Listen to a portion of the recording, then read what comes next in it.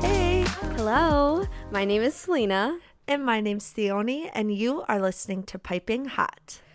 Another week, another episode of Hyping Hot. Hello to the 3 listeners that are listening. We gotta give ourselves enough credit because our Bridgerton episode, I will say, we got a few more listeners. I saw that too because I was just interested to see like where that was sitting at, and it like popped off. Right? I was like, okay, people love Bridgerton. Yes. Holy crap. Oh my Yeah. gosh. Oh, how's it going, buddy? It's going good. It's been a week, you know. Ugh.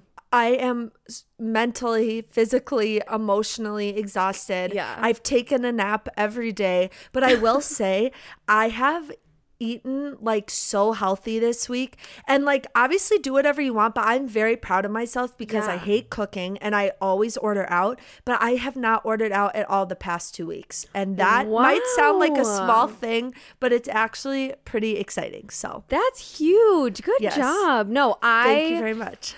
on Tuesday I had cake for lunch, so you are winning. But that sounds amazing. Where did you like buy yourself a cake, or were you just like, Okay, so I got this tuxedo chocolate mousse cake from Costco that Oh, was my like mouth just $12. Yeah, $12, and it was huge, and I demolished it. Like I mean, I ate it throughout the week. I didn't eat it in one sitting, but I wouldn't have judged you if you did. Yeah, thank you. Thanks. No, it was so freaking good. And it was such an impulse buy at Costco too, because I was like, Great. I was like walking around, I was like, there's this chocolate cake just sitting here. I was like, I can't take it home. Like, I cannot not take it home, you know? You're like, it looks too good. I have to do this for myself. Treat yourself. Exactly. Okay? Exactly. What kind of tea are you drinking? Today, I am drinking stress relief tea by Yogi. Alrighty. You know, it's just, it's been a freaking week, and you know, like work has been slow, which is great, but like mentally it's just been like so exhausting, you know? Yeah, totally. I get you, girl. Yeah. What about you? I am drinking green tea with a little bit of honey because I have absolutely fried my vocal cords lately. Like, I was at a bar on Saturday night and they were playing like the best music. I don't even know, like, play me a good like 2000s throwback. You know me, I love to sing along, even Yes. when I don't know the words, right? So I may or may not have been doing that. And as I'm dancing with my friends and singing along, this guy comes up to me and he's like, "You don't know the words, do you?" And I was like, "I don't." And he was like, "Okay." And then we like danced a little and then he left, and that was that. So it's not a good story, but I was just taken aback. I was like, let me live my life, but also fair, call me out, because I was fully mouthing the words but had no idea what they were. So. Wait, that's so weird though. Come on. Was that supposed to be like a pickup line? Like Don't expect me to know. I don't know when someone's flirting with me or not. I can't tell the difference. I don't know anything. It probably was. Okay. He was nice enough, so we like danced a little bit, like Okay. with my group of friends and stuff, but I'm also the one where like if I'm not interested, which this is really rude, I'll just kind of like ignore a little. Yes, that's what we did in New York. Yeah, facts. Anyone who come up to us for like Nope. yep, And just like turn around 180. Yep. Literally. But anyways, fried my vocal cords there. The other day I was showing my mom a pair of shoes that I bought, and I like laughed, but then I inhaled and something from the bottom of the shoe like went into my throat. I don't know what it was, but it was the most disgusting thing ever. So I started coughing, and I can't even describe the cough, but that like destroyed my vocal cords. So now I'm trying to heal those babies. Oh my God, I almost gagged Theoni. Oh, I did too. My mom was like, "Are you gonna throw up?" I was like, "I don't know. I don't know if I'm gonna." She's asking me mid-cough, and I'm like, "Do you think I'm gonna respond to you right now? Like, what the heck?" I'm a little busy. I'm literally. Oh my gosh. Oh my gosh. Yeah. That's like, So Okay. I don't know. I'm in a weird mood. I have literally half a brain cell. So anyways, what pop culture things do you have? There's not like a lot. I just like haven't been really like in tune with like the things that are happening, but just a couple of things. Yeah. One, Kourtney Kardashian and Travis Barker. Yes, they got married. Wait, did you see though that they didn't have a marriage license, so it didn't count? Yo. Okay. That just like killed the excitement. Yeah. But like, to be fair, I feel like a lot of people don't, if they get married in Vegas, it's not like legit, and you do the paperwork later. But I don't know. I feel like it counts. Yeah. In their eyes, it probably counts, but that's what I was thinking too. But then, a couple days after, they're like, oh yeah, they didn't have a marriage license and blah, blah, blah. And I was like, oh, okay. Honestly, was very unsurprising. But also for celebrities to like, maybe I think too much into this, but like when celebrities get married that fast, I'm like, what about the prenup? Don't you need to think about the prenup? Like, who, you know? Oh, yeah. I mean, they're not like freaking normal people. Like, they have assets. They have like so much shit that they have to go through. So you're so right. Especially because they both have kids, you know? So you have to, there's so many things to think about. So I'm sure they're like, okay, we're married now, but we have to like do all of that stuff. Okay. So, yeah. Well, good thing that they didn't have a marriage license then. Otherwise, you're screwed if anything happens. Yeah. But they look so happy. I actually think they're a really nice couple. Me too. As if I know them personally. But I think Kourtney like definitely needs someone like him, you know? Like Totally. I mean, I guess Scott is Scott, you know, but I think Kourtney definitely needs someone like Travis, if that makes sense. Before you go on to your next one, I just need to tell our listeners, Selena's wearing space buns today and she looks so good. I just needed to tell you guys that. Thanks, yeah. Well, our 3 listeners, remember? Yes. 3 listeners. Because I'm sure that's what they're keeping track of, our hairstyles. Yeah, exactly. It's a friggin' podcast. They can't even see us. Oh my gosh. Okay.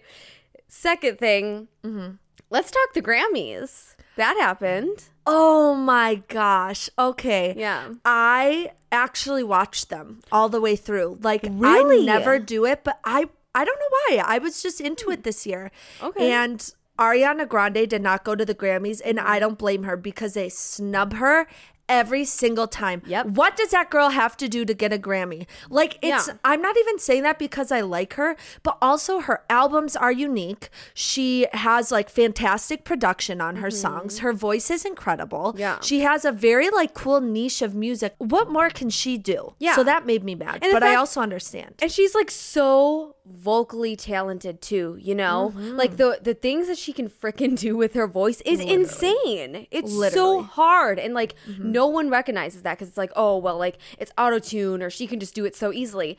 And I think just like being singers, like we definitely know it is not easy what she does. Literally though, not at all. I will say though, I felt like I was looking at like obviously all the nominees and things, and I thought that there were a lot of good nominees. So like I can imagine the decision to choose who won was very, very difficult. So I actually thought it was a really good spread this year. I will say that very happy Olivia Rodrigo won a Grammy. Like I thought that was amazing.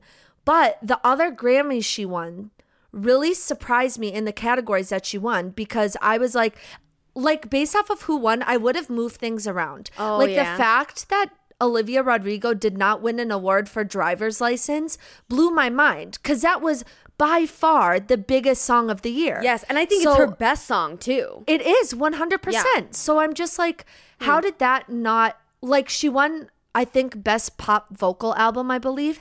And that I understand. But I was like, why didn't you win something just for driver's license? I don't understand. Interesting. Okay, what other awards did she win? I didn't look it up. I want to say she won best live performance. Maybe that was for driver's license. Oh, maybe actually. Okay. But I will say, I don't know why Billie Eilish did not win that. Her Happier Than Ever performances are insane. And I'm not even a huge Billie Eilish fan. Yeah. Or you know who else should have won that category, which I've been listening to the song on repeat, Jon Batiste, I think his name is. Yes. his song Freedom is an absolute bop, and I did not know about it until the Grammys, but he performed it. You should go watch it because it is so good. So good. I feel like I've heard his name before. He's on the late night or whatever Stephen Colbert show is. So he's on there in his band, but I know he's done a lot of stuff otherwise. I think he actually has a very, very good career. I just don't really know a lot about him. Yeah. Okay. Wow. Dang. Yeah, no, I was just getting like little bits and pieces on like my Twitter timeline and stuff, but I also really love the whole little like Doja Cat bit where she like is running from the freaking bathroom. That was hilarious. She's so cute, and I love it. So cute. And she's like, I took the fastest piss in my life to get here. And I was like, yeah, girl, you probably did. Yeah. I'm so happy her and SZA won. Yeah, me too. They so deserve it. Totally. And like, I just like her speech like was just so heartwarming for me because she was like, I tend to like joke about a lot of things, but this seriously does mean like a lot to me. And I was like, oh my God, you deserve it. She so deserves it. And I thought that was beautiful and so relatable too, you know? Oh yeah, definitely. Let's talk about your new boyfriend, Jack Harlow. Oh my God. I was like, you have a boyfriend? I was like, since when? Can I meet him? Please. I was like, please introduce me. It's time. Oh my God. I'm sorry, y'all. I am on the Jack Harlow train. He performed Industry Baby with Lil Nas X. He did this thing with his microphone. Just a thing. Y'all need to go watch it. I watched that moment and I said, all right, I'm on board. And he has a song coming out tomorrow, actually, which it'll be out by the time this episode comes out, called First Class, where he like samples Glamorous by Fergie, and I literally am so excited. I am on Jack Harlow TikTok. Like, he is on my For You page, and I am not mad about it. He shouldn't be as attractive as he is. Sorry, wow, I'm talking a lot. See, I'm bothered. He bothers me. No, right. Well, he's your boyfriend, so I mean, it makes sense. Yo, for real. He has, I looked it up, and he's playing a concert on April 30th in Boston, and I might just have to get tickets. You have to. I'm determined to make eye contact with him. Yeah. And then we'll fall in love. And he also said in an interview that he likes brunettes. So, what up? Yeah. What is up? Yeah, no, I wasn't a big fan of him. I know that song by Lil Nas X. Like, it's on my workout playlist. So I've heard of him. Sure. But I was just like never really like a big fan. I never really listened to his songs. And then I saw that clip and I was like, I get it. I get it. Literally. Oh my. Woof to Martha. Now I'm just thinking about it. Oh my God. Yeah, I know. Okay, last thing about the Grammys that I want to talk about is that the ladies who did the Bridgerton musical won a Grammy. That made me so happy. Number one, you're beating out a male-dominated field, which is insane. Yeah. But also, they're so talented, and I feel like really deserving. I mean, they self-produced, they self-submitted, they did everything themselves. All the vocals. How insane. Literally. Yeah. Everything themselves. And I think that is so cool. I know. And I just can't get over, like, it's so good. Like, Bridgerton, the musical that they wrote, is literally so freaking good. I need to see it on the stage. Me too. Like, can you imagine, like, the production of it with the costumes and, like, wow. I know. Wow. I know. I was so happy for them because they so deserved it. It was so freaking good, and they put in so much hard work. I know. Oh my gosh. I was so happy for them. Okay, well, that is it for my pop culture things. Did you have anything like last minute that you thought of? I literally don't. I think I started a list this week of like my celebrity crushes, but the only people on there right now are Maluma, Jack Harlow, and Matteo Berrettini, that tennis player I always send you pictures of. He's an Italian tennis player, and I don't even know how I came across him. He's only 26. He's only 26. He looks so much older. I know. If I have a type, it is him. You know me, like the tan skin, the dark hair, and then the facial hair too. Oh my God. It's funny because if you look at that list, it's like the two guys are the same, and then there's just Jack Harlow. He's so not. He really should not be on that list, but boy, is he. I know. Oh my God. This may as well just be like a thirst podcast at this point. Like every week I'm like, guess who I'm obsessed with? Really? All right, guys. Well, this week, as you know by the title and our introduction last week, we are going to be talking about the book Beach Read by Emily Henry. Mm-hmm. I honestly did not know how I was going to feel. I was a little bit wary after our last book talk experience. yeah, same. Mm-hmm. But I literally loved it, and I cannot wait to discuss because I finished it in a day. I did. You did? Okay, I sure did. But I'm not surprised because you read books really freaking fast. I do. Yeah. I do. Yeah. Sorry, I'm still thinking about Mateo. Oh my God. Okay, sorry, focus. No, you're good. Okay, well, if you haven't read the book yet, it's going to be spoilers all episode. So go read the book and then come back and listen to this episode. Yes. So before we dive in, I know you kind of went over your like overall thoughts, but like did you have any other like overall thoughts before we like dive into like the nitty-gritty? I don't know that I do, besides I liked it, and I'm afraid that if I start talking, I'm going to say too much. Got it. Okay. Okay. So my overall thoughts on Beach Read. Okay. At first, I like was not vibing with it. Like it took me a while to get into it, but then once I did eventually get into it, I like literally could not put it down. Like really? I loved it. Yeah. It was just like, I don't even remember what point it was or like what chapter, but there was some point where I was just like, oh my gosh, I love this. And I just like freaking read it as fast as I could. I literally loved it, and I was pretty hooked right away, but I understand that I can understand why it maybe took a little bit to build up to it, just based on like how they developed the story. Got it. You know what's my problem when I was reading this though? I went in thinking it was going to be a love hypothesis. But it wasn't. No, it wasn't. And I think that's why I was like so disoriented at the beginning because I was like, what am I reading? Like, what am I reading? But then it eventually like developed. We got to know the characters more and the story and stuff. And so I was like, oh, okay, I got it. But then I really, really did love it. Oh, gosh, it's so good. Yeah. Okay. All right. So we're going to do kind of like we did with the love hypothesis. We are going to just go every couple chapters with our synopsis and just dive into our favorite parts. Yes. So I did write my synopsis this time. Yeah, and they I'm so proud of you. Thank you. They are short. So like. Okay. That is okay. So starting off with chapter 1, here is the synopsis. We meet the main character, January Andrews, and get a fast-track background on how she ended up at the beach house in Michigan at 29 years old, with her life falling apart. The chapter ends with meeting the next-door neighbor, in quotations, Everett.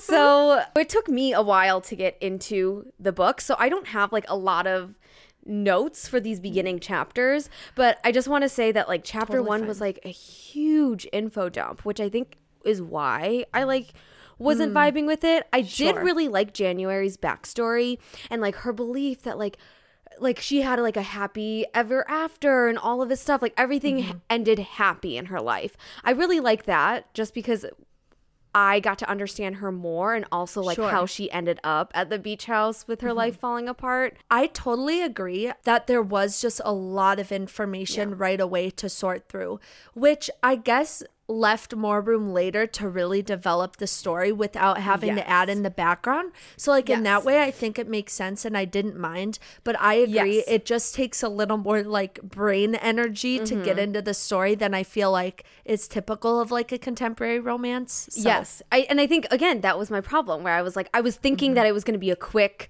contemporary romance that I could just like fly through. And I'm sitting here like contemplating like what a happy ever after. It's like, I'm like, okay, just a second. You're like, I don't understand anymore. This is different. I will say I did like that there was a little more like meat to it than just contemporary romance. Me too. Okay. Because I think I haven't read a book like that. And so I think the last book that I read that was kind of like, that had like the meat to it was The Seven Husbands of Evelyn Hugo by Taylor Jenkins Reid. I think that's what her name is. Or Taylor Reid Jenkins. I don't know. That was the Ashley Simone. I was listening to that episode today and I was like, what the heck was I thinking? Oh my gosh, I'm sorry. Anyways. No, you're good. I really did love like the meet to beach read because it was just it just like hit different. It did. I loved January's best friend. Her name is, how do you pronounce it? Sadi? Okay. Maybe? Gosh, I forget. How do you Shoddy. Okay. That's how I pronounce it. It's like a melody. Yeah. That's how I pronounced it in my head, but I was like, I'm not sure, but okay. I loved her, and I was kind of sad that we didn't get more of her because I feel like I agree. I don't know. I felt like she was important, but not important to like January's story in a way. But I just thought she brought like so much like comedic relief, and I was just like kind of like yearning for that. Yeah, no, me too. I really loved her character. Well, actually, I went a little bit up and down with her character. I could have used more of it. Yeah. But I think that there wasn't necessarily a place for it in this story. Yes. So I understand the purpose behind it, I think. If it was like, oh, have more scenes with January and Shoddy or January and Gus, I would have been like January and Gus. For sure. Like 100%. Because again, that's like where the meat of everything was and like their character development and stuff. So I guess, but the second we were introduced to the neighbor on the deck next door, I was like immediately love interest. I was like, I could see you a mile away. Literally. But I know it's predictable, but I love that. I love that it's predictable. Me too.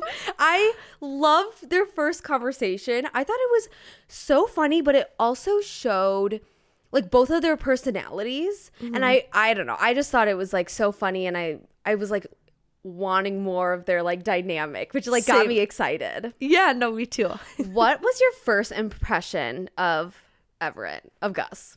Gosh, now I'm trying to it was such a whirlwind when I read it. I'm trying to remember, like, because I know how I feel about him now. Yeah. What did I think of him at first? I thought maybe he was a little like mysterious, or like a little, I'm trying to remember what their first interaction was. It was at the party. In college, or are you talking about the deck? Oh, you mean in college? No. Your first impression of him on the deck in chapter 1. Oh, yeah, when she couldn't see his face or anything? Yeah, and they were talking about, like, the sex shop, and he's like, oh, like, it's, like, downtown, and she's like, so I'll just follow you tomorrow. No, I loved him right away. Really? Yes, I think so. I thought he was, like, kind of rude and, like, annoying, but, like, in a good way, because it's, like, obviously, I know that they're going to end up together by the end of the book. Okay. So I was like, oh, I like their banter. Their banter is so good. It was really good, yeah. Okay, wow, that's interesting.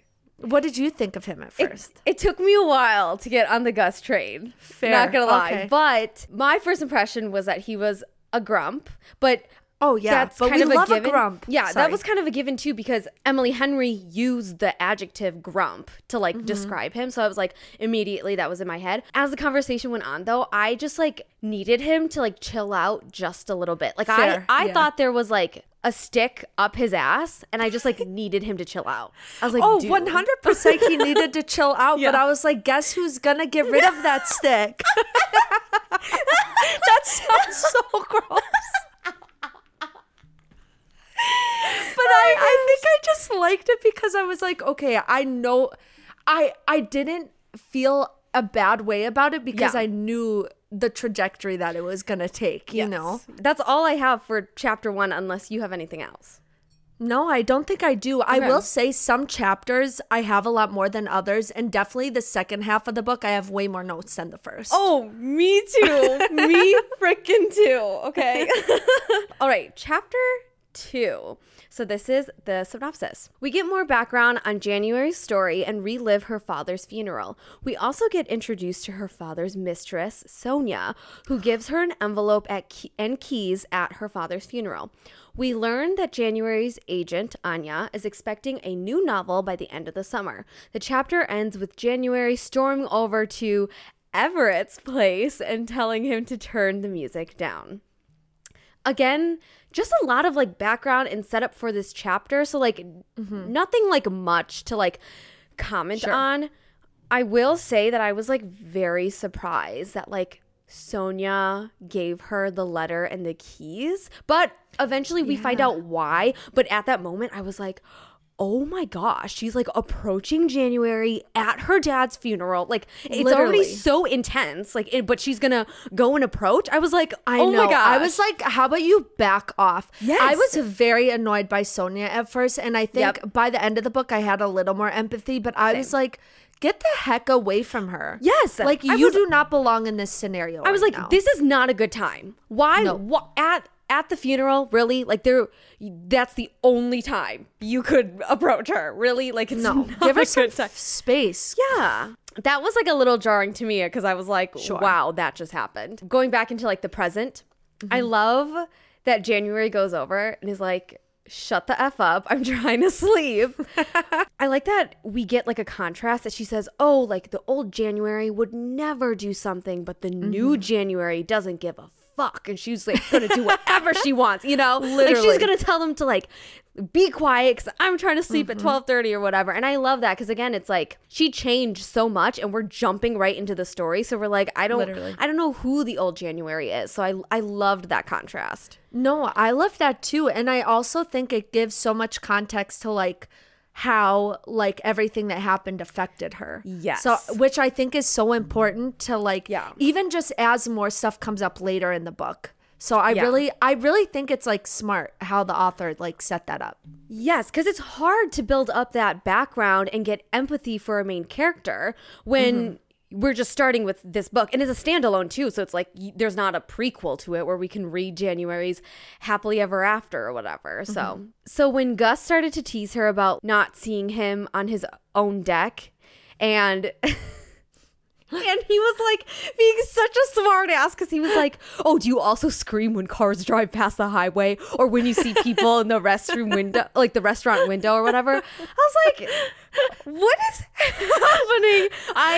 I did kind of love it in a sick and twisted way though, because I was like, you're funny. You're funny. No, he's literally so extra, but like I loved it. Like I am here for the sarcasm. Like it's so aggravating. Like if I were January, I would be like, shut the heck up. But I thought it was so funny to read. I was like, leave her alone. Yes, because it's so ridiculous. Like, if he said that to me, I would have been like, you're freaking dumb. No, I don't scream at people on, like, the highway, or I don't look at people in the restaurant window or whatever. Like, it's just, like, like you said, it's, like, aggravating. Yeah, literally. That is the end of my notes for chapter 2. Do you have anything else? I do not. Okay. I do not. But I am ready to dive into chapter 3. Okay. Also, I just want to say I'm really proud of you for your synopsis. Good for you. Thank you. You're welcome. I'm improving, okay? Yes, you are. You are. Character development. Literally. We love to see it. Here is my synopsis for chapter 3. In chapter 3, January begins to explore her new home for the summer. While she doesn't like being in a house full of reminders of her dad and his mistress, including a photo above the toilet she just puked in, January pushes herself to go out into the community after reminiscing on the relationship with her father, which she is seemingly conflicted by. January then meets Pete, local owner of the coffee shop and bookstore, who invited January to join the town's weekly book club. After January finds something to like in this new place, January clumsily finds out her new neighbor and old rival are the same person. No, you dive in and I will say my comments later. No, if you have something to say it. I was surprised that the whole storyline of that they knew each other in college. I felt like that came out of left field, but I was like fine with it. I was like, oh, they have background, but it was just so interesting. But I was like vibing with it. I think it would have been more interesting if it was like they didn't know each other at all, you know? See, I actually like that they knew each other in college, especially because of how that comes up later. Yeah. And I also just love stories where it's like someone comes back together after so much time. And I just think that's such a cool thing. I don't know. I really liked it because I also thought it added a lot to their story later on. Yeah, no, definitely. This is something that I felt kind of throughout the book was that I was very conflicted by the relationship with January and her dad, right? Because there's a lot of like quotes or like flashbacks to January and her dad. And he's always giving her this really, really good advice and like really has such a positive relationship with her. But then you hear about how him cheating affected her and his death and all of these things. And it just made me so frustrated. I was so conflicted by that because I was like, I want to love your dad, but I just am so mad at him. Which makes sense why she has the idea of a happily ever after in her mind, because that's all she saw. Literally. So it's like, it makes sense why she is so confused right now, so lost of being like, okay, if I think about my childhood, it was actually fine. Like, my dad danced with my mom in the kitchen after she got her cancer diagnosis, and we were all okay. And now, after finding all of this shit out, and her life is just falling apart, of course I would be pissed. Of course I would be so lost, you know? 100%. And I will also say another thing that conflicted me about her dad's character was that I did not believe that like just because he was cheating didn't mean that he didn't care about January's mom. Yep. I think that was fully real. Like all of the romance stuff she saw, like dancing in the kitchen after her diagnosis, I thought that was real. But I was also like, if that's real, why are you doing this behind her back? I have thoughts about that later in the second half of the book. But no, definitely. Like, I agree. But again, too, it's like confusing to January. I sympathize with her, right? Like, it's just, it sucks to be in a situation where it's like you saw one side of the story and then unfortunately another side was revealed and now you're confused. Totally. One other thing I really like about just like the writing style is that it's very like relatable, and I feel like I'm reading it in like what would January's voice would be. And at one point I wrote down this quote. She said, sometimes I just missed liking people. Like it's like when you are burnt out, it's like everyone is so annoying to you. I don't know, you had a reaction where you're like, oh, that's sad. I thought it was really funny. But maybe it is sad. Well, yeah, just because, like, her boyfriend of 5 years dumped her in the hot tub. She doesn't talk to her mom anymore. She, like, her best friend is always busy, right? We get that background of, like, oh, every time I text Shadi, it's like she's sleeping. But every time Shadi texts me, I'm sleeping or whatever. It just, like, sucks. And I think moving to the town and also with Gus is like the first time that she kind of starts feeling those things again, which again just makes me so happy because I'm like, you deserve it after all the shit you went through. Literally, she does deserve it, which I love. The author wrote it in a way where like you are so ready to root for January right off the bat. Yes, I really did like the writing style, and I liked it as first person too, because like I felt like I was literally in January's head. Right? Yeah. I know. I felt the same way. Yeah. But that's all I have for chapter 3. Do you have anything to like add? No. Okay. So here is the synopsis for chapter 4. Chapter 4 gives us the much needed background on Gus and January's relationship. We find out that January, sorry, I'm like giggling. I don't know why. Okay. We find out that January always thought of Gus as competition in college and that Gus only ever critiqued January's work. Why is that? We also find out that the two, we also find out that the two of them, oh my God, are you okay? This book. Are you I don't know. Like I said, I have half a brain cell. Bear with me, folks. We also find out that the two of them never interacted much, which makes January think she was the only one who believed the rivalry to be true. Then we come back to the present where January and Gus, in quotes, meet, while Gus meets January, supposedly. It seems as though Gus might not remember January, but the banter and critique of each other's work is the same, or even more intense than it was before. Gus can't take his eyes off January, but she doesn't know why. The chapter ends with January leaving the bookstore, wondering what comes next. When I tell you I like this book, I really loved it. Like, it is up there for me. Wow, that's so good, though. I'm so good that this redeemed me after fucking Ice Planet Barbarians. I don't know if I will ever forgive you. Just kidding.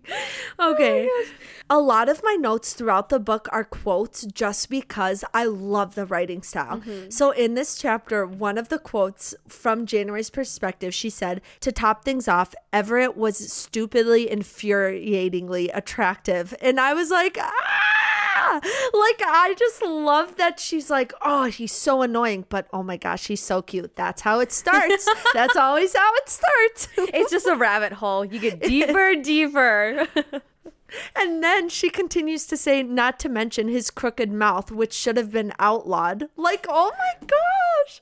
And I love how that comes in, like, to play throughout the book. Like, she always talks about his smile and like his mouth in a certain way, which sounds weird, but reading it, I was like, ooh, boy. I loved that she always said that like he leaned up against like the door frame as if he like couldn't support himself, and it always came back, and I was like, okay. I love that. I love that too. Oh my gosh. And I remember during this chapter when the frat party was first mentioned, I was literally like, what happened at the frat party? Like, Me please too. just tell me what happened. I was like dying to know. Me too, because again, we first found out that they were rivals, and I was like, oh, okay, I hate his guts, okay? Yep. Right? I'm on January's side. I hate him. And then she's like, oh, but then, like, I didn't want to think about what happened at the frat house. And I'm like, January, honey, what? What did you say? A frat house? Nothing good ever happens in those, okay? Oh, no, it doesn't. No, it does not. Yeah. But again, such a testament to the writing. The fact that like she gets us so invested so quickly. And then I wrote this note, which is so interesting that I wrote this because I wrote my notes as I go, as I read. Yeah. So like they're very current to what I was feeling in the moment. Okay. I wrote, I love how he only criticized her, probably because he thinks she was the only one with talent and potential.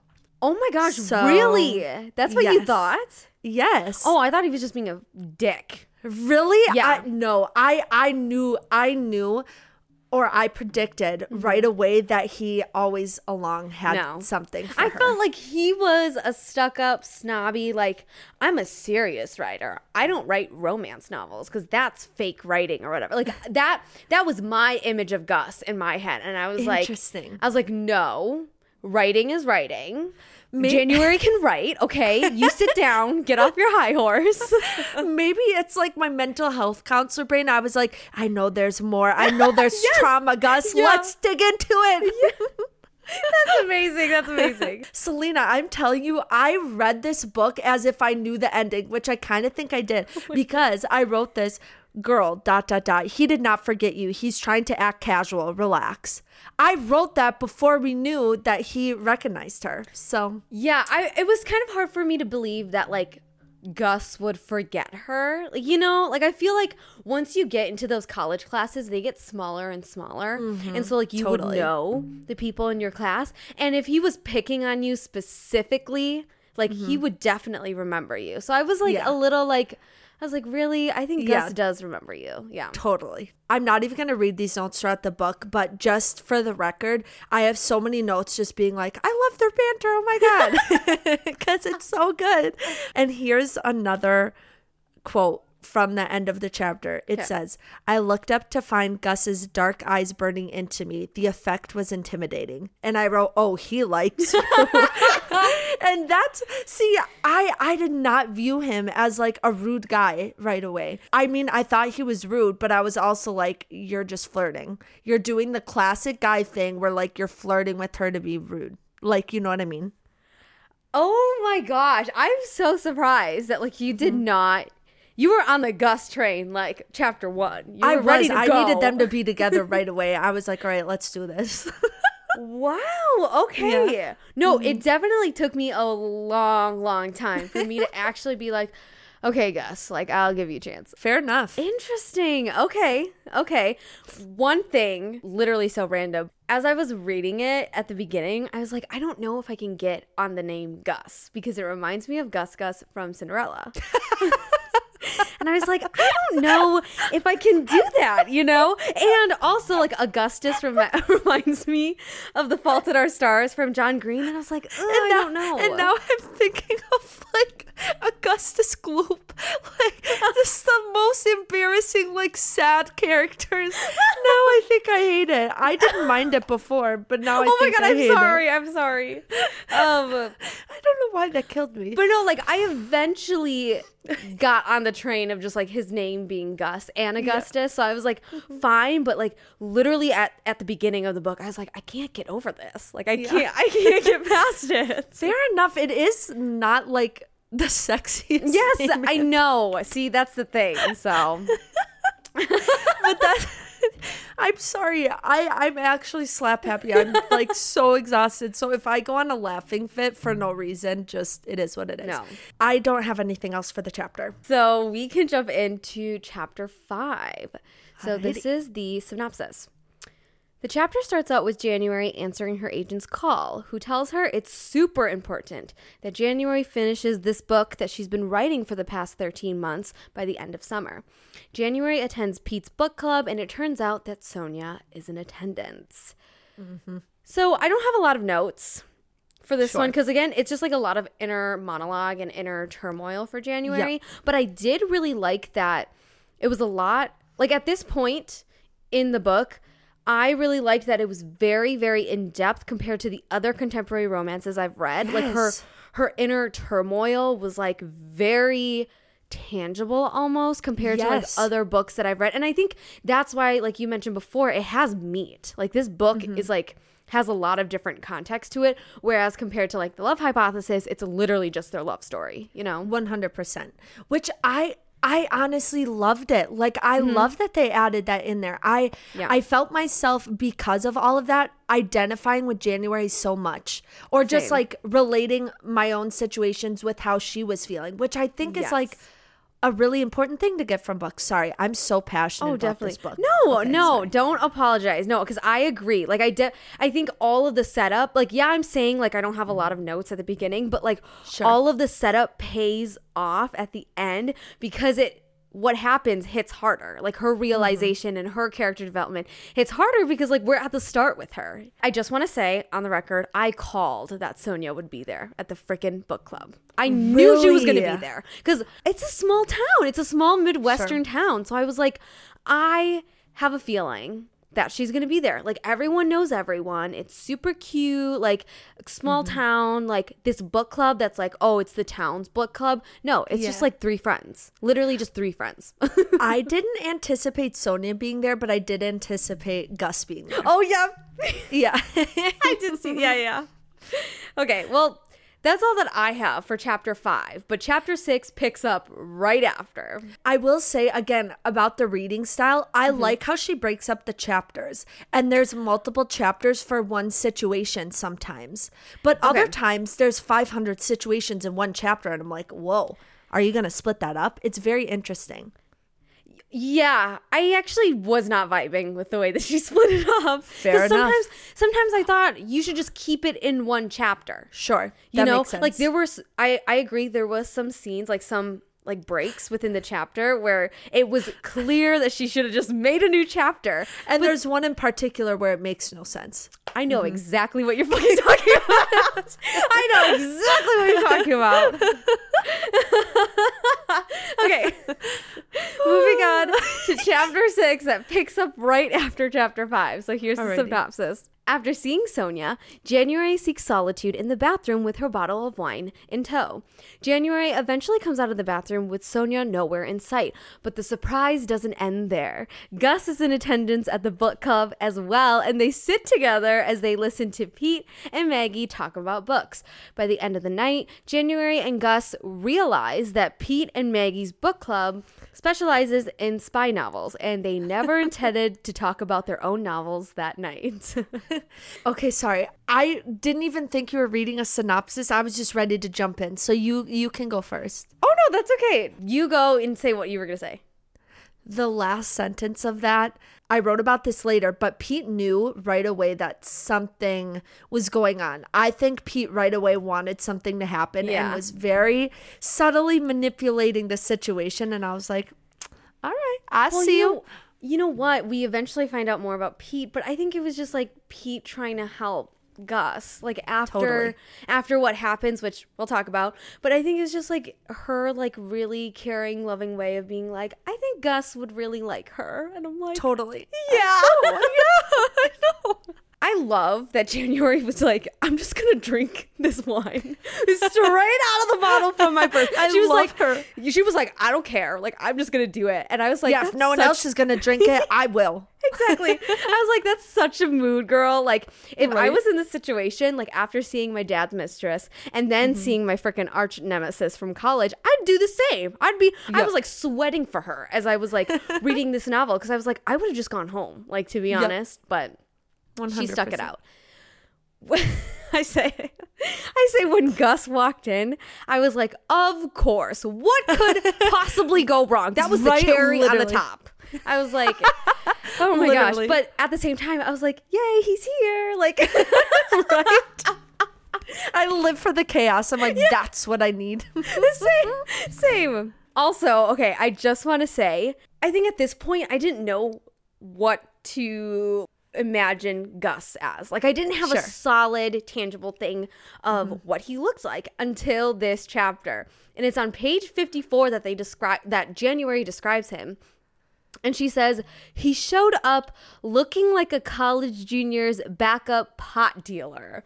And I was like, what? but also I was like, he's so normal. Like, I feel like he's such a normal guy that you find in like a Midwestern town. And it was just super weird for me, because like, I think in novels, I'm always like the main love interest is like super hot and he's super smart and he's like very like muscular and like all of this stuff, you know? And I just felt like, wow, Gus is like really normal. And I love that, because it felt so much more tangible to me. You know? Totally. I was going to say the same thing. Yeah. It was tangible. It was so realistic. Yes. And also, I think in real life dating, sometimes you don't necessarily understand why you're attracted to someone, but you just are. And you just are. Jack Harlow? Yeah. Like, you know? I love that. So I just like, it was the first time where I was like, oh, Gus is like normal. He's just like this like cute guy in this like Midwestern town. That's it for chapter 6 for me. I didn't have a lot. Did you have anything else? I don't think so. Okay. Yeah. To be honest, I feel like this versus the love hypothesis, because of the way the chapters were broken up, I don't have as much to like talk about, but that doesn't mean I don't love it as much. I just don't have, because Same. I think so much of what it is the internal dialogue. Yes. And that's harder to talk about, I think. You know? Okay, so chapter 7. Chapter 7 begins with January being resistant to taking a car ride home from Gus. It takes a lot of flirty banter and pushing, but January finally decides to get into the car. Next, Gus takes January to get donuts and coffee, where more banter ensues. It seems as though they can't communicate without it. January notices the flirting and the subtle touches and can barely contain herself, but before she can think about it too much, she forced herself to continue the conversation. Although it seems like this is a good thing, the chapter ends with January letting Gus know just how she feels about being a female writer and that she does not appreciate the unjust criticism. Gus seems taken aback by this, and the chapter ends with January wanting to go home. So much to say, I feel like. Yeah. Okay. This goes back to what I said about the last line of your synopsis. Pete asked January, she was like, how are you getting home, dear? Like, you know exactly how she's gonna get home. Yeah. You little old woman, you know what you're doing. Okay, but also though, I would have pulled a January, because over my dead body would have I ever have gotten into my arch nemesis car. I would have done the same thing. I would have like pretended that like the Uber was coming. But again, it's a small town. They don't 100%. Have Ubers. Well, that is a thing for January throughout the book, where her instinct is to just run from the situation rather than dealing with it. Yeah. She's just going to avoid until she dies, which is so relatable. Yes, so it is. relatable. It really is. Okay. And then, I'm sorry, their flirty banter, I really can't handle it. Like when he brought up the Jello wrestling, and I was like, January, just get in his car. Just please. Like, I need the chaos. Yeah. One thing January said, she goes, maybe I'm trembling with the anticipation of an exhilarating walk home. Yes. And then she starts walking, and then he goes wrong way. I know. Like, it's so perfect. Yeah. It's so perfect.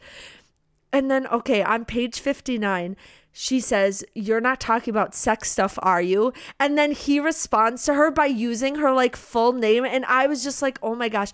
And then he says, "Did you want me to seduce you?" And I was like, like, I'm sorry. I like, literally like, he's just doing it to like poke fun. Like he's like poking the bear. And I can definitely tell. He wants to make her uncomfortable. Exactly. And it just makes for an interesting dynamic. And I think that was why it was so much fun to read. Totally. I'm sorry. Oh my God. I'm losing it. Okay. So on page 64, this is just a very small detail, but I love how she describes being intoxicated by his smile. Again, she focuses on these little details that makes him so attractive to her. And I just love that because I feel like, again, very realistic to like what you find in like someone that you end up liking. You find the little things, you know? Theone, it's the female gaze. It's literally just a female gaze. Literally. Like, that's like what we look for, you know? Totally. The chapter ends basically, I forget exactly what Gus says, but basically he says something about their different writing styles and about like female writers, and January goes off on him. And I was like, good for you. Like, don't be afraid. Don't get like pushed down by that. Let him have it. Like, let him know how you feel. I loved that. Well, you know what pissed me off too? Again, at this point, I still was not on the Gus train, even though that like little exchange for like the car ride was super cute. I still wasn't on the Gus train, and this just like proved my point more because it's like January is successful. She's sold like 3 or 4 books. Like she knows how to write. She's like getting commission from all of this stuff too. So it's like, why are you telling her that she can't write, or like her writing style is like not that great, or what, you know? Like I'm just like, ugh, whatever. Well, I think that happens a couple times throughout the book where like, which I think I understand more once we get to know Gus more, but it's like he doesn't know when to stop the banter. It's like good for a while, but then I'm like, why did you have to make that last comment? Yes. Like it was good. And then it was a little too far. And I was like, exactly. Take a step back. Exactly. I will say in this chapter, I did like that he like stayed and waited for her Uber to come. Yes. Because he knew. Because he's like, January, you're bullshitting. I know there's no freaking Uber coming. So I'm going to sit here and just prove my point. You know, literally. Like I was just like, but that's so sweet though, too. Because like a part of me did like that Gus stayed and like made sure that she got home. Oh, I loved that. Yeah. Okay. All right. I'm going to move on to chapter 8. Okay. Chapter 8 focused on a long conversation between January and Gus in the car. While their conversations have been straight sarcasm, this is the chapter where it takes a slightly more serious turn. Gus talks openly about how he is realistic and, more importantly, that he remembers January. Not only that, but he remembers what she was like and is unafraid to show his confusion about how different she has become. Throughout this conversation, January can't think straight. She's offended but excited. She feels understood but is freaked out. It's all a little too much for January, especially when Gus challenges her to write his genre of a book, and he'll do the same. The hesitation is real, but the possibility of finally beating her rival causes January to agree. The chapter ends with Gus making sure January will follow one simple rule during this challenge. Do you have any thoughts right away? I was just going to say, I was surprised that there was this like bargain thing. I didn't see the book going that way. No, I didn't either, but I loved it. Me too. I loved it too because it was a good excuse for them to like keep on keeping. And it wasn't, what I love though, it wasn't just something like him betting that like she can't do it. It was both ways. Yeah. So they both had something to lose and gain, which I was like, yes, I love competition. My competitive side was like, yes, let's do this. Yeah. I like that he allowed himself to be more serious about who he is as a person in the sense that like he's realistic and stuff. Like he always went there first, which I thought was interesting. Yeah, you know why? Because he was also the last person to open up. It was like he would only go so far. Sure. That makes sense. You're skeptical. Okay. I wrote a note that said, in quotes, this is what January said to him. Are you honestly saying you don't believe in love? And then I wrote, you sure will by the end of the book. Because duh, like, you know. On page 70, there's this little moment where I was like, he noticed her calling him Gus and he was so smiley about it. Like, he's like, he started smiling and she was like, what? And he was like, that's the second time you've called me Gus tonight. And I was like, oh my gosh. I was freaking out. I love that he noticed that because it like meant so much to him. Mm-hmm. I was like, oh my God. I literally love it. We get the little part about where he remembers January, which is all great. Mm-hmm. When she's describing the frat party a little bit, she says, Gus had been all hot breath and sparking touches. And I said, yep, okay, I'm in for this ride. And then it continues and said, it had been palpable how much we wanted each other that night. And I was like, and then she says, it felt like a personal attack the way he kept looking at me. And I was like, oh my God. Like again, the way the author writes these things drove me nuts. It was so good. Yeah. I like wanted more. I was like, I need to know what happened at this frat party, please. Because it seems really hot and steamy and I need it. Literally, I'm like, let's jump to the spicy parts. So, right? Thank you. In this car ride, you get right away how well they read each other right off the bat. They don't know who each other are now, but they still can read each other so well. Like when he said, it's not who you are. And she said, but as you pointed out, I'm different now. And I just felt like that alone. I'm just like, wow.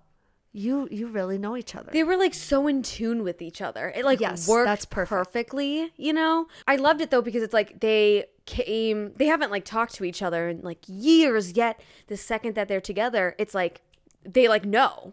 Exactly. It's crazy. Yeah. I know, right? It's just like, it's one of those things where the connection is just there and you can't. That's like soulmate shit right there. And that's when I knew they were going to be together. Well, I also knew they were going to be together at chapter 1. Okay, on page 79, you know how I was saying Gus takes it a little too far sometime? Yeah. January does too.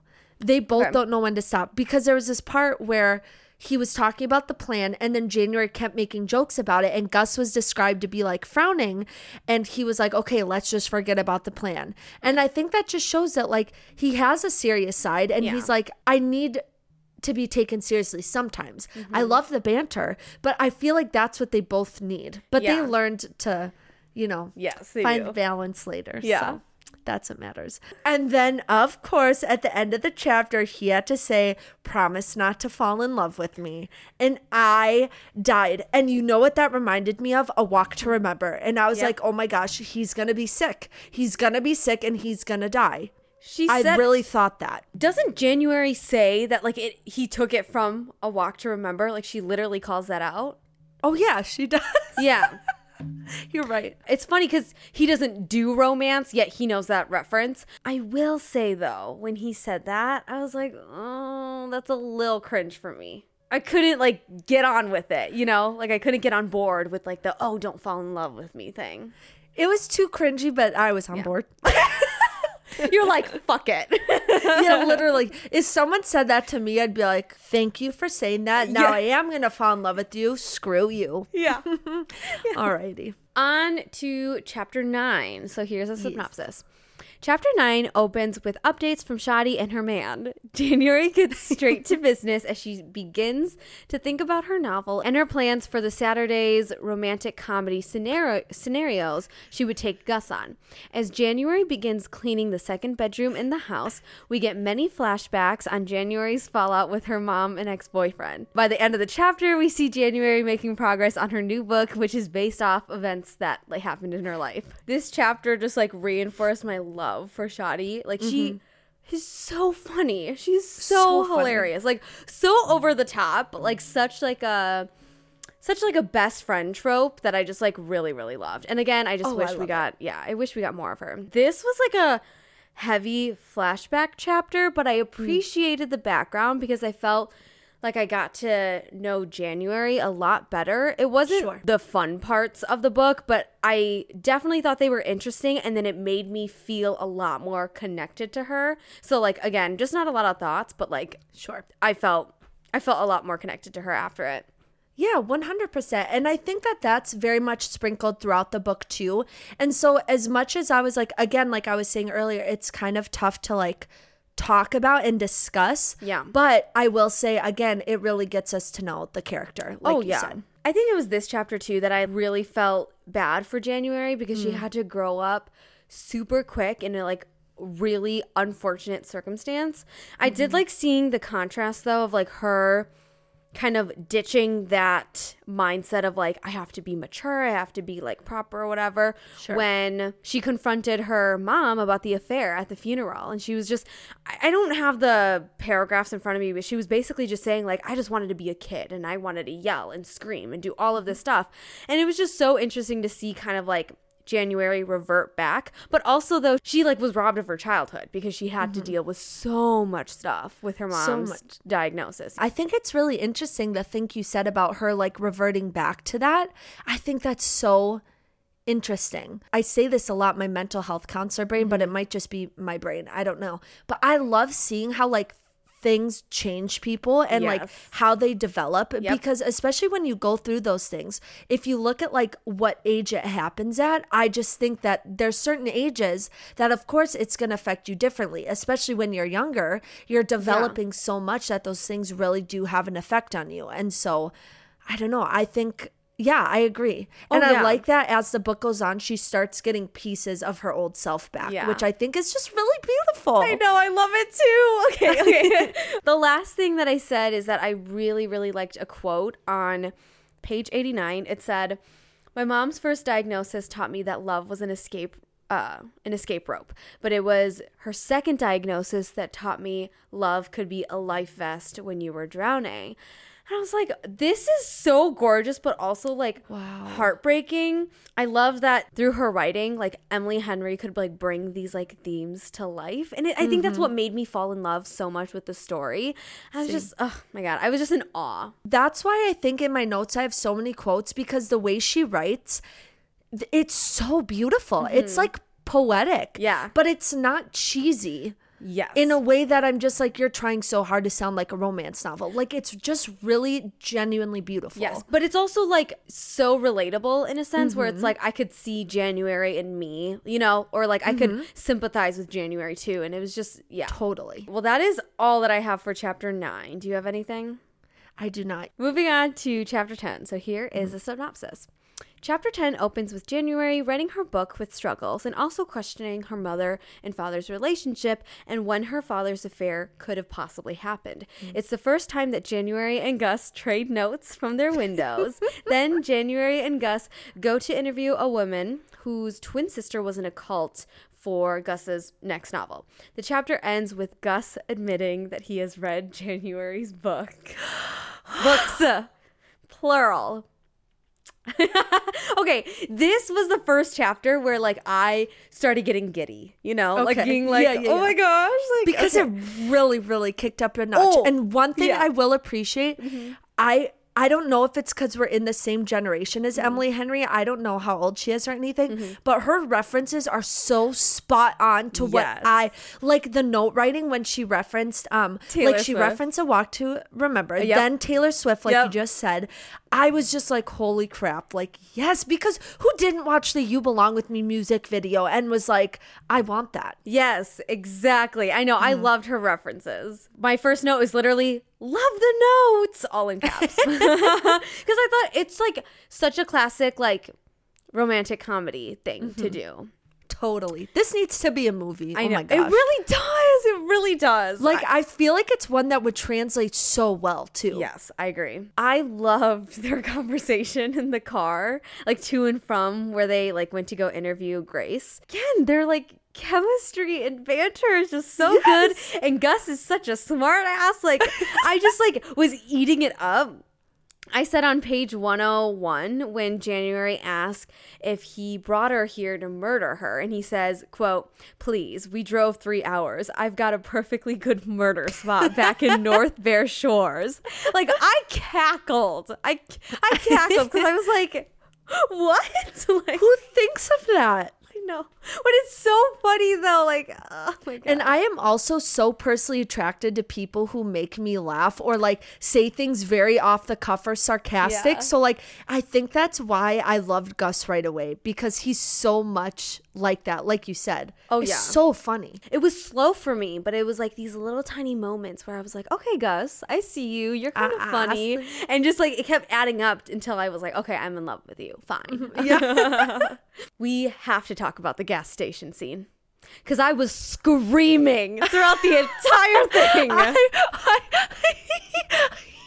I lost my mind. Because I wasn't expecting it. Me neither. It's a gas station. They're at a gas station, Theone. Like, are you kidding me? Like, who would have known standing that close by a car would be that spicy? Yes, like the tension, the little like touches. It was like everything I wanted and needed, but like just enough to like keep me wanting more. Like, oh my God, like the balance was just like perfect. This is like an ongoing thing, but this is the first time that I like kind of noted it, that it was not a problem, but something I definitely noticed is that like it was really hard for like Gus to open up. At first I was like annoyed by it, but like as the book went on, I like began to understand why. But I also kind of like that he was mysterious in a way as well. So it was just an interesting balance, because at some parts I was like, can you just tell me more? Like, please, I just want to know more. And other parts I was like, oh, okay, like you can stay mysterious. Like, I'm totally fine with that. But it was just kind of a weird back and forth with me throughout the book. Sure. It was her who didn't move, right? Or was it him that didn't move from the car? And she was like, okay, well, I'll tell you one thing if you move, right? I thought it was her that didn't move. I think so. I don't remember the exact dynamic of how it happened. Yes. But I remember someone wasn't moving. Yeah. So I think it was January who wasn't moving. I don't remember why she wasn't moving, but the basic concept you need to understand is that she was not moving. So Gus was like, I'll tell you one thing and then you got to move. Oh my God. I screamed when he was like, yeah, I've read your books. And then he whispered it. I know. And then he grabbed her by the waist and spun her from the car. And I was like, I thought they were going to kiss. Oh my God, really? Yes. I was like, because I thought it was going to be one of those moments where he like grabs her waist and spins her and like pushes her against the car. Like, I thought that's what it was going to be. And I was like, whoa, that was fast. But then not having that made it so much better. It was so good. Like the tension and the teasing. Like, after I read that, like he spun her away from the car or whatever, I was like, oh my God, that was so attractive. Like, I just need a minute, please. Like, he's read her books? Like, sir, you don't hate romance. Exactly. I don't know. I was just like, okay, like, I guess I could see, like, me liking Gus, but I was still a little hesitant. That's all that I have for chapter 10. So now we will go into chapter 11. Chapter 11 begins with some background for January. We get insight into how she believes characters to fall in love and why she loves writing. She likes the spontaneity but intention and urgency of it. Throughout this, January is trying to figure out where to take Gus for their first rom-com outing. Not only do we get more information about January's mom and dad's love story and lives, but we also get a surprise visit from Gus wanting to know where they were going. Eventually, January decides to take Gus to the carnival, and simply put, Gus was not amused at first. During this outing, we get more glimpses of what Gus used to notice about January, including her glistening golden boy ex-boyfriend. Throughout the chapter, we get more banter and directly see how their imaginations run wild, but see the world completely differently. Finally, Gus agrees to go on one specific carnival ride. I loved the carnival date. I did too. I really loved it. I did too. Again, this was like, I could feel myself starting to like really vibe with the book and be like, oh my God, this is so cute. Right? Oh my gosh. And something I just loved about the chapter was that it wasn't like a normal carnival date. It was so specific to them, because like when they would point out a person and have completely different stories about them. Yeah. But by the end of it, they were seeing someone and making up the story together, which I thought was so cute. I can't. I know, really. There's something she said on page 109. I didn't write it down, but what I did write about it was that I love the idea that love can happen anywhere, like you said, and that she likes the mistakes that turn into something. And I love that too, because it's so true. Mm-hmm. You can never anticipate or expect to meet someone a certain place or like expect a certain thing. It doesn't happen the way you think it will, you know?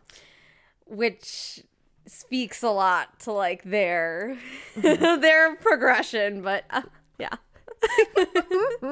One quote from the chapter that was something going on in January's head. She said, "The message was ironic. The butterflies in my chest were not."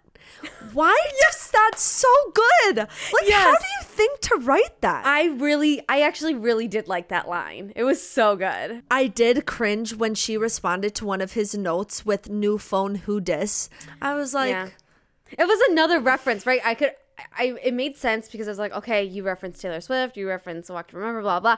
But I was just like, maybe not that reference though. Right. I wrote, "How can her dad be so wise and so stupid?" And this is what he said: "When you're going through something hard, it's nice to know you're not even close to the only one." Like, it's just, he's such a lovable character, except for him being an idiot. I know. And Gus says something of the same way too, which we'll get to later, but Gus kind of has a not a similar mindset, but he has almost kind of the same lens that like her dad had. Another quote: "The flexed veins and muscles in his lean chest cast shadows along his skin." Again, the author writes the female gaze so well. So good. Literally so freaking good. Like, I was like, okay, I see you. As we go in the chapter, we find out that Gus knew about January's ex-boyfriend. He was so jealous. This is when I knew he was jealous of him, because he kept saying things like, "But you were in love with him," or blah, blah, blah. I was like, you are jealous. You are so freaking jealous. And then another line he said that made me think that was, "That's still more beer cans than your ex-boyfriend." I was like, oh, that's interesting. Because do you not think he was? No, I didn't think he was jealous. I thought he was just like poking fun at like January's happily ever after that never happened. Oh, see, I read that totally differently. Oh, interesting. Okay. I mean, I could see it now. Now, reading the book in full and like seeing it as a full image, I can see how like that would be like Gus's way of like being jealous. Yeah. Okay, here's a quote from Gus that effectively made me lose my mind. I thought that I was going to have to close the book, and it's not even what you think it's going to be, but it just affected me. Okay. He said, "You're as small as you are ridiculous." I don't know why I love that line, because it's just so sarcastic, but so cute. And like, oh, I don't know why I like that, Selena. I just really did. Again, their dynamic. It's just like, oh my God. So it was so addicting. Like I loved them as a couple. I think that's all I have for chapter 11, actually. Do you have anything else that you want to like bring up? Oh, I did. I love the whole puke thing with Oh my gosh, I thought that was so funny. And he held her hair. I know, and he was like, and even though he hated puking, he like still held her hair, and I was like, that's true love right there. I know. And the way she described him like rubbing her back, I was like, oh my God. I was like, that's not a casual friend, okay? Mm-hmm. That is not a casual friend who does that. No, it is not a casual friend. Chapter 12. Chapter 12 is a long one that starts off with the end of Carnival Night. There is a shift in the way that rather than telling separate stories, they start making one together. Then Gus shows his sweet side by holding January's hair while she vomits. Oh, that's what we are talking about. This is in chapter 12, not 11. Are they still at the carnival? But they run together. No, it is still at the carnival. But that's what I mean, where she split up the chapter. I don't like that. I don't like that, okay? I don't like it. Have you seen that Chris Evans thing? I have. Where he goes, I don't like it.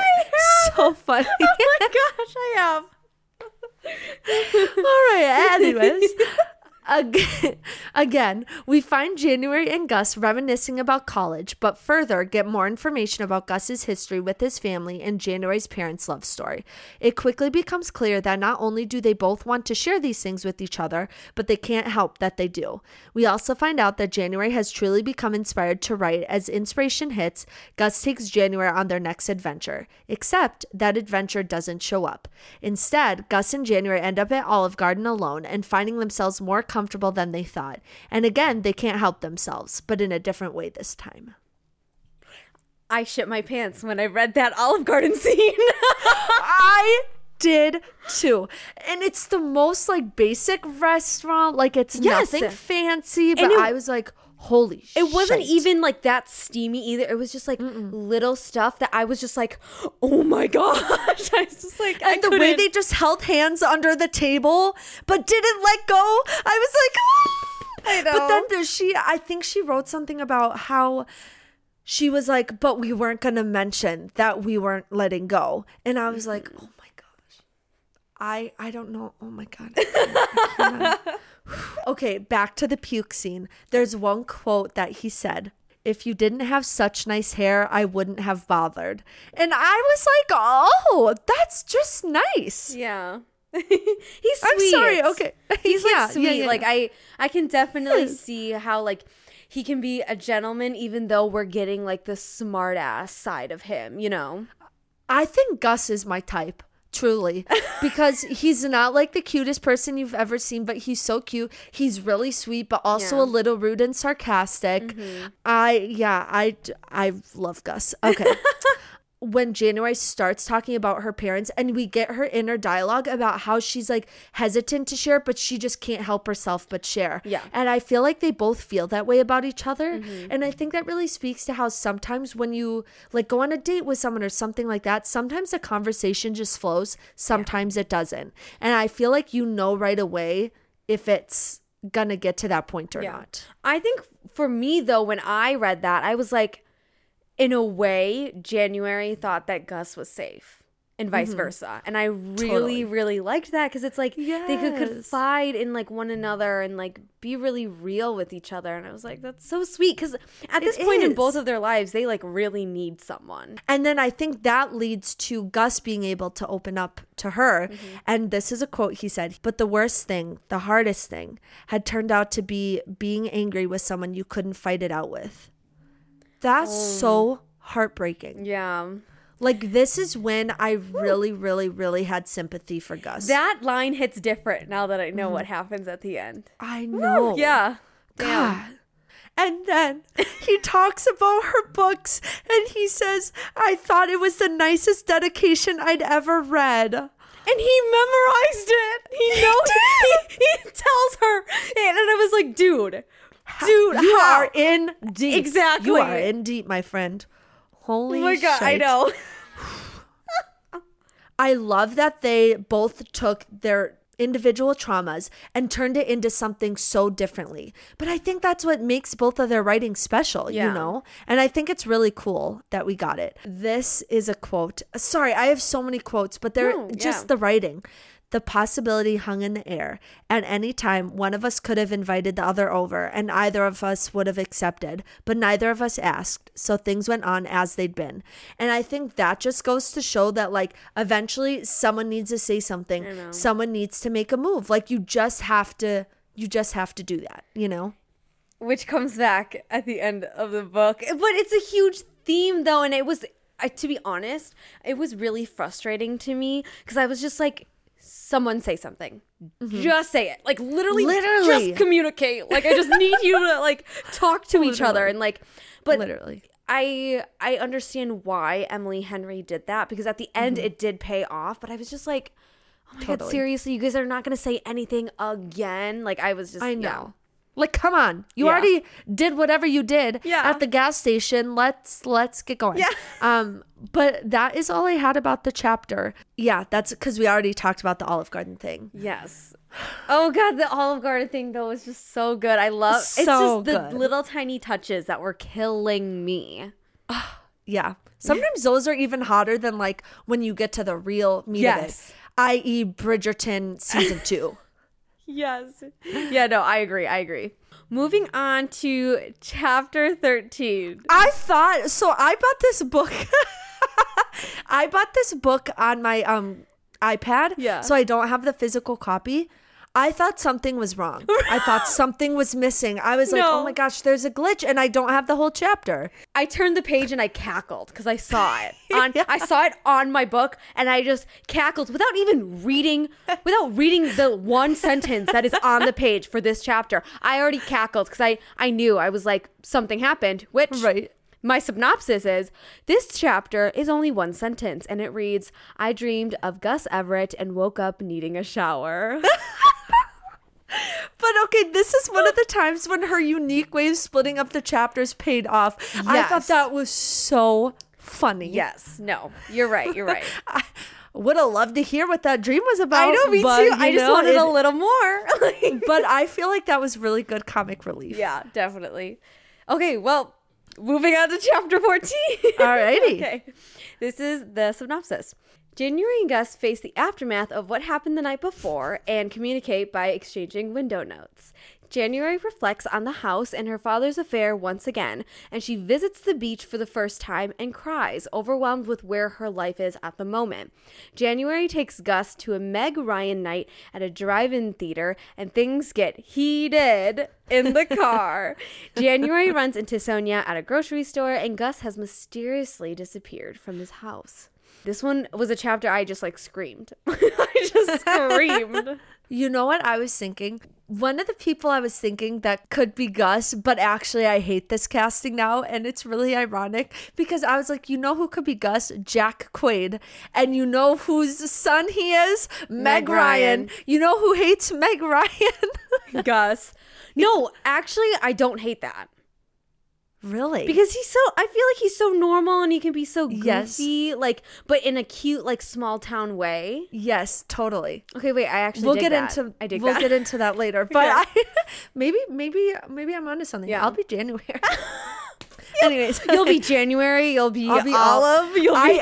I literally cast myself and Henry Cavill in every single thing. Yes, you do. Okay, to start off, I thought it was interesting that Gus apologized that he got weird last night via window notes, because I was like, I don't think it was weird. I don't think January thought it was weird either. She didn't say that she didn't not like it. Sure. But coming from Gus's perspective, I guess I could understand why he wouldn't want her to get mixed signals from it, if that makes sense. So I understand why he was like, oh, sorry, I got weird last night. But I didn't think it was weird. I thought it was really cute. See, I saw him saying that as more of an insecurity thing, an uncertainty thing. He felt himself developing these feelings, but he obviously, which we learn later in the book, has so much more going on than we even know about at this point. Yeah. And I was like, it's almost like me. I do this sometimes. I apologize out of habit or that I'm afraid I'm weirded someone out, even if it's not weird. Oh, yeah. And I've learned sometimes when you apologize for that, that's what makes it weird. But I understood where he was coming from. Got it. No, that definitely makes sense. Her response killed me. She said, quote, "Don't be ridiculous, Gus. You were always weird." I was like, this is so cute. It. I know. I was like, January, you're funny too. You're funny. And then there's so much inner inner turmoil for January. Again, about her father's affair, just because she's staying in the beach house. And there's just a lot of reminders of him and his mistress, which I know you mentioned the picture in the bathroom. And it's reinforced again in her mind that happy endings don't exist and they're fake and they just can never succeed. Yep. And I felt so bad when she cried on the beach. I could feel her loneliness and her loss of direction, and I just wanted to give her a hug. Her sadness felt so tangible, or I was palpable. Oh my God, I was I just want to give you a hug. And again, too, I think it credits all the buildup and the background that Emily Henry was doing in those early chapters. Gosh, I felt so heartbroken for her. I know.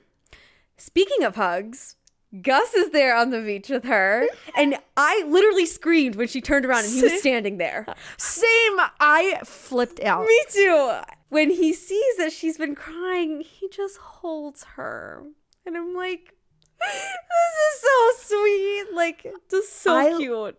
I love those moments when sometimes you don't need to say anything. You just need to be held. Yeah. And I thought that was so beautiful. And the way the hug was described was so sweet and endearing, but also hot. I don't know. It was it was so well described. Okay, let's talk about this frickin' drive-in movie theater scene. This was everything I ever wanted. Ever. I know. Wow, so much happens in this chapter. Holy crap. the second that she mentioned that they kept touching each other in like the back trunk or whatever, and they would shift in the car, but then their knees would like always still be touching, or something would always still be touching, I knew that something was going to happen, because I was like, it's inevitable. You guys are so close. It's dark. It's a movie theater. Like, you guys keep shifting at the same time. Like, I just knew it. I knew something was going to happen, but I didn't know. Ooh, the Martha. Yeah.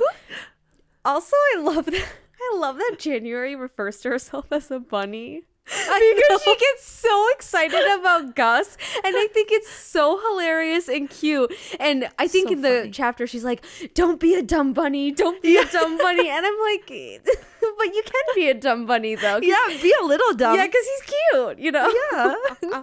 It got spicy. Yeah. It got so spicy. Yeah. And I was like, oh my gosh, are they gonna have sex? But nope. Yeah. No, I was surprised it got so spicy. Like, I was like, oh my god, this is happening. But you know what was happening in my head as I was reading this? I couldn't focus because I was like, they're in public. Yeah, you're in public, the back trunk is open, everyone can see them. Like, it's not that dark. I've been to a drive-in theater before. It's not that private. No. So literally, as I was reading the scene, all I could think about was like, someone's watching. Someone's gonna come. Yeah. So like, my anxiety could not rest. And then, of course, an attendant comes up, and I'm like, I freaking knew it.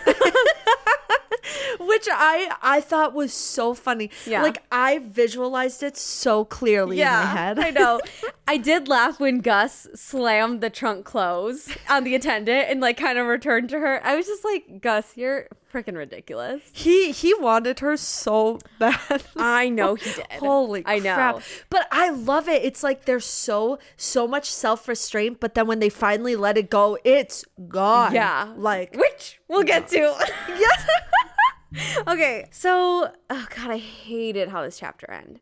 How, like, it ended, because he left for a week, and it really pissed me off, because I was like... That he didn't say anything. Yes, and I felt, at this point, he was hot and cold, because he did a similar thing, too, or maybe it was, like, they just, like, didn't acknowledge what happened at Olive Garden, or they didn't acknowledge the gas station or whatever, so I felt like this was the same thing, except even freaking worse, because they did make out, and I was just, like... so annoyed, because in real life there's no excuse for that. No. If you need to go somewhere, you don't have to say why all the time if you don't feel comfortable, but you can say that you're leaving for some reason. Don't ghost me I for don't a care how week. difficult it is. Literally. I was just so annoyed, and I was like, I like the mysterious parts of him, but this was unnecessary to leave January hanging like that, because then you know what happened? She started doubting herself. She began like turning it on herself and being like, you know, like maybe it was me, or like maybe like Gus doesn't like this, and like I moved too fast and blah blah blah. And I hate that, because January did nothing wrong, you know? And literally nothing. God, I was just so freaking angry. It was so sad for me too, though, because like she kept looking for his car and it wasn't there outside his house, and I was like, because they've gotten into this unspoken routine. Yeah, I was just so sad. Really, oh my god, I know. Gosh. Anyways, that's how chapter 14 ends, and that is how part 1 of this episode is going to end as well. If I had that much of a reaction to the first half of the book, the second half, nuts. It like literally goes from 0 to 100 so quick. So quick, but also not in the way you would expect. Yes. Which I love. Yeah. Thank you so much for listening. I cannot wait to discuss the second part of the book, and we will see you next time. Bye.